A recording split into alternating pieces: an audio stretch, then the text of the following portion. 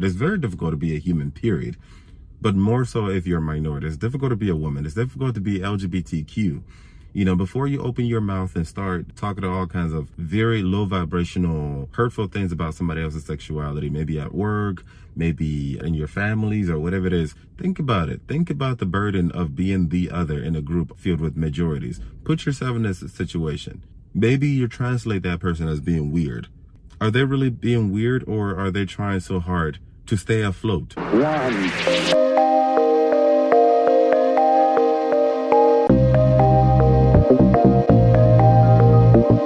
What's going on, everyone? It's your boy Uche. It's been a while. I did Uche's quick takeaway. I think it's been at least a year now, and I felt compelled to talk about this today. I've been doing a lot of thinking. This is not something that I'm just noticing. This is something that I've been thinking about for a while, and I have talked about this in past episodes, but I wanted to shed light on this specifically. There's a lot going on in the world we live in right now. These are dark times, and like I've talked about before, it's only going to get worse, much worse, and it has to get worse before it gets better. But it definitely will inevitably get better. But it doesn't have to be. It doesn't have to be. There's so much wrong with the world right now, but all of that could just disappear if we were all more emotionally intelligent. Emotional intelligence is the only antidote, the true, only sustainable, permanent antidote to all of what's wrong with the world right now. And I know that a lot of us, minorities, for example, whatever group of minority that you subscribe to, whether you're black, whether you're LGBTQ, whether you're a woman, whether you are disabled, whether you are a foreigner, immigrant, whatever it is, I believe that these minority groups and a lot more minority groups that I don't even know much of, we have all been oppressed by the majority at some point. And as a result, we have this type of animosity and vendetta against the majority. And we're not trying to hear anything that does not incentivize or incite justice and retaliation. Which is why it's very difficult for me, especially to try to break it up to people, or, to explain to people that a lot of what we complain about is actually just human behavior. Racism is not synonymous to being white. Being misogynistic is not synonymous to being a man. Being homophobic is not synonymous to being straight. Being xenophobic is not synonymous to being a natural-born citizen of whatever affluent country. These are human behaviors. All of these things are human behaviors. The reason why you're complaining about it, the reason why we're complaining about it, is because we are on the other end of the spectrum. A lot of people, I've talked about this before, a lot of people who cry Black Lives Matter, Black Lives Matter, the reason why most people are crying Black Lives Matter is because they are on the receiving end of the suffering. I want to confidently say that a lot of these black people who are marching Black Lives Matter, if they were not black, they wouldn't give two shits about everything else going on in the world or going on within the black community, because it has nothing to do with them. You missed the point. Same thing too, a lot of women who complain about feminism, equality, and all of that. The reason why you are marching for feminism and equality is because you're a woman and you're affected by misogyny, by patriarchy. If you weren't a woman, if you were a man who was benefiting from patriarchy, you probably would not be marching and making noise and, looking for equality. And even that, you also missed the point. You don't need to be part of a group to see how marginalized that group is. Like, I'm not a woman, and I consider myself as a feminist. And I see the disparity when it comes to a lot of people who don't want to be associated with feminists. I know a lot of straight men, a lot of men in general don't like that term feminism because of the negativity that has been so associated with. But that's because a lot of people don't see the true essence of feminism, what it's supposed to bring to the table. It's actually, feminism is actually a healthy thing that everyone benefits from, men included. But you don't need to be a part of a group in order for you to see why that group is oppressed and why they need justice. They need not even equality at this point. But equity, you don't need to be a part of that group. You just need emotional intelligence. Emotional intelligence, for anyone who doesn't know, or EQ, is the ability to put yourself in somebody else's shoes. That's basically what it is. This is divine love. This is the divine love that Jesus talks about in the Bible. You know, love your neighbor as yourself. Not just love your neighbor, but as yourself. In order for you to love your neighbor as yourself, you have to get to know your neighbor. You have to understand where they're coming from, their pain, their history, their privilege and lack of. Then you can know how to communicate with that person. Then you can know how to merge with that person, work with that person, cohabitate with that person. If you truly get to know that person, truly get to know that person on a much deeper level. Emotional intelligence, empathy, the ability to put yourself in somebody else's situation. And the sad thing is that this is not taught enough. And I understand, and I've talked about this in the past, I understand that there's a deeper spiritual reason as to why humans are not the most empathetic, or emotionally intelligent. Before I get to that, very few people, in my opinion, I'm not a psychologist, very few people are naturally born with emotional intelligence. There are some people who are naturally born with it. These people are people who are more in touch with their feelings. They're more sentimental. These are people who are quick to cry in situations that have nothing to do with them. They're generally called the empaths. And then you have other people like myself who were not necessarily born with emotional intelligence, but you gained emotional intelligence as a result of your trauma and how much you persevered, and chose to look at things from a healthier perspective. As a result, you start to see a much deeper sense in oneness and all. Now, this trauma that someone like me has definitely survived, it should not be taken lightly, because this is a type of trauma that can definitely do the complete opposite, kill you, or have you locked up in jail, or, doing some, basically perpetuating the pain that puts you in that situation to begin with. But I'm generally blessed or lucky. I like to choose blessed to be one of the people that have been able to persevere as a result of my pain. And I don't have all the answers. I'm still figuring things out. I'm still growing, but I'm starting to see a whole lot more, much deeper oneness and all.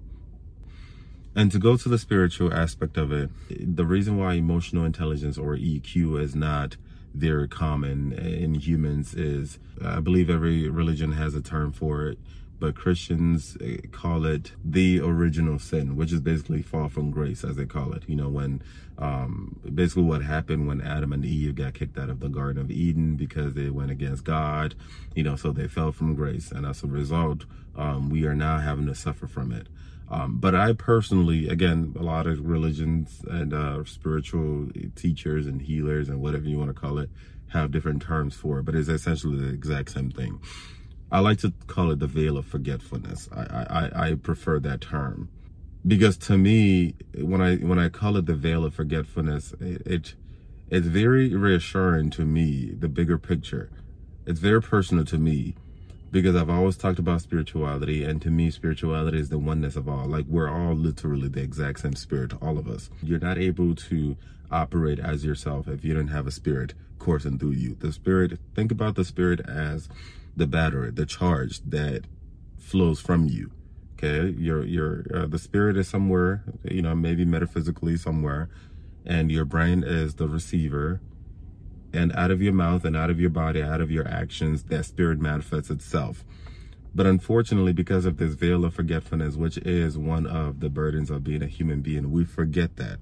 And because we forget that, we see ourselves as different entities, and we treat ourselves as such. This is why somebody is able to hurt somebody else, murder somebody else, belittle someone else, be so belligerent and so condescending and so vapid towards somebody else, because you don't see the oneness. Again, this is why Jesus said, love your neighbor as yourself. If you truly see the oneness in you and that person, like if you truly see that, yeah, literally, I am that person, they are me. Like, we just have a different case. We just have a different carcass. We just have a different body. But in death, we will be reunited in the exact same spirit, because it's literally the exact same spirit. If you are able to see that oneness, you're less likely to be so belligerent towards that person. You're more likely to be kind. You're more likely to be patient. You're more likely to be gentle. You're more likely to be loving. These are basically the gifts of the Holy Spirit, of divine love. The gift of the Holy Spirit is just one gift, divine love, which manifests itself in these different forms. Kindness, gentleness, peace, and all of faithfulness, and all of these things. I don't remember exactly what they're called, but you get the point. When you see, because these are not things that you want to do to yourself. You have your best interests at heart, right? You want to take care of yourself. You want to make sure your peace is protected, your money is protected, your health is protected, and things like that. Yet we deny this somebody else. We deny somebody else of this same basic necessity because they are black, because of their skin color, because of their sexual orientation, because of their gender, because of whatever country they were unfortunate enough to be born into, because of whatever tax bracket that, I don't know, they were born into. Whatever reason it is, whatever disadvantage, social disadvantage, physical disability that they have, we look down on them because we don't see that we are literally the exact same person. Again, there's a spiritual explanation to that, which is the original sin or, fall from grace. But like I said, I like to think of it as the veil of forgetfulness. But for the sake of people who are not very esoteric or who don't like deep conversation or very spiritual, whatever it is, let's look at it from a more understandable perspective here. Emotional intelligence. When we start treating each other as ourselves, when we start putting ourselves in somebody else's shoes, I'm not saying make excuses for dumb behavior. Of course, definitely hold people accountable. Absolutely. If anyone who knows me knows that, Uche, I definitely will hold you accountable if you try to be slick, for sure. But it's never coming from anywhere with condemnation. It's coming from a place of pragmatism because, just like you should expect me to hold you accountable, I expect you and the world to hold me accountable because life is a process and we're all going through this. We're all healing. We're all growing, hopefully to die fulfilled, to die, on our deathbed, to be like, yo, we did it. All of it. We did it. Whatever God brought us into this world for, we've been able to persevere and nothing scratched our soul. Nothing tainted our soul. We did it. Let's go. We need to start learning to put ourselves in people's situations. Not everything is out to get us. Not every white person is racist, and not every white person should be racist. If you're a white person who comes from a racist household, maybe your parents are racist or your ancestors or whatever it is, you don't have to emulate that. Put yourself in the situation of the other person, the other black person. Yes, they may come off as aggressive, but think about it. Put yourself in a situation. Imagine what it feels like to be born and raised in a country by people who didn't have much, historically have been marginalized, and even in the society, still marginalized. It's very difficult to be a black person. It's very difficult to be a minority. It's very difficult to be a human, period. But more so if you're a minority. It's difficult to be a woman. It's difficult to be LGBTQ. Before you open your mouth and start talking to all kinds of very low vibrational, hurtful things about somebody else's sexuality, maybe at work, maybe in your families or whatever it is, think about it. Think about the burden of being the other in a group filled with majorities. Put yourself in this situation. Maybe you translate that person as being weird. Are they really being weird, or are they trying so hard to stay afloat? Or are they trying so hard to not let the fire that is inside of them, or whatever is left of that fire that God has given them, has birthed them with, quench? And your hurtful words, your very low vibrational words, your lack of support, and you don't have to support people, by the way, but don't add to people's misery. Don't add to their pain. Your hurtful words and your hurtful actions could truly be the last straw that breaks the camel's back. You have no idea what people are going through. So let's practice some empathy. Because like it or not, you will be reunited with them. You have to understand, in a continuum of existence, infinity, you can't even begin to compare your finite existence as a human being with infinity. Life is gone. Like, I still have memories of when I was 9 years old, and I'm 30 years old today. It feels like it was just yesterday. Guess what? When I'm 60, if I live that long, it will feel the exact same way. Gone, just like that. And just like your spirit was one with everything before you were born, your spirit will be reunited with everything else after you're gone. How shameful would it be for you to come to find out that you were actually hurting yourself? That one time you were laughing at somebody for dressing weird, that was you making fun of yourself. That one time that you were hating on somebody because they're a woman, because they're gay, whatever reason, that was you hating yourself. This is why I've always said that we need to revamp our education system. We do need to, not just in America, but all throughout the planet. Like literally every corner of the earth. We need to teach people to start loving more. We need to teach each other to start putting ourselves in each other's situations. A lot of what we complain about is human. It's not about race. It's not about gender. It's not about how much money you have or whatnot.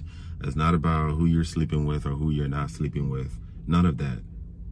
These are just human behaviors, manifestation of the ego.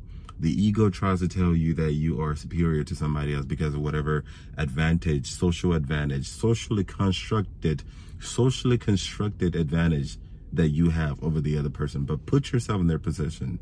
Think for a second. Imagine if the table were to be flipped. How would you like it? Anyway, that's the end of today's rant. It's just something to get people to think.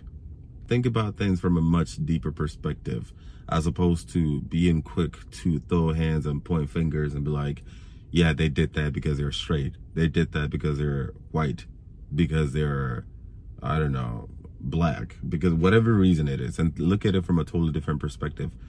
It's human. We're all susceptible to the ego. It just latches onto us differently. And the more we start loving each other and seeing each other, you don't have to proclaim your love or kiss ass or anything like that. But the more we start seeing bits of us in other people, the more we start seeing the oneness of in all, the more we start seeing that we are basically the same spirit. We're the same, really. We're susceptible to the exact same thing, physically, mentally, and spiritually. The better for us. Because like it or not, I know NASA is trying to find a different habitable planet. This is the only planet we got, and we have to share this. We have to share the same resources. We have to share the same air. We have to share the same food, the same opportunities. We have to share the same thing. We have to share the same space. There may be something about me as a human being, aka my distortion, that doesn't sit well with your own distortion. That's okay. Love me from afar. Okay? Limit encounter. You don't have to, every time I invite you somewhere, you don't have to take that invitation. And vice versa. You know, there may be something about you, and I'm speaking from a human perspective. There's something about so many people that I know that doesn't really sit well with me. This is why when I do my cost-benefit analysis, in certain situations, I'm like, how much is it going to cost me to be in this situation versus how much am I going to be benefiting from? If it's costing me too much, then I will love you from afar, or I'll limit encounter, or I will not take up that invitation. It is not anything necessarily low vibrational. It's not malicious. It's just that I'm trying to protect my own peace. Because your distortion plus my distortion is just not healthy for any one of us. And it's just going to create a lot more pain and a lot more low vibration into the world. And we don't need any more of that. We need to start being honest. Again, emotional intelligence, or EQ. The ability to put yourself in somebody else's shoes. This does not mean kissing ass. This does not mean lack of accountability. On the contrary, it's accountability, but with love. But with love. Thank you.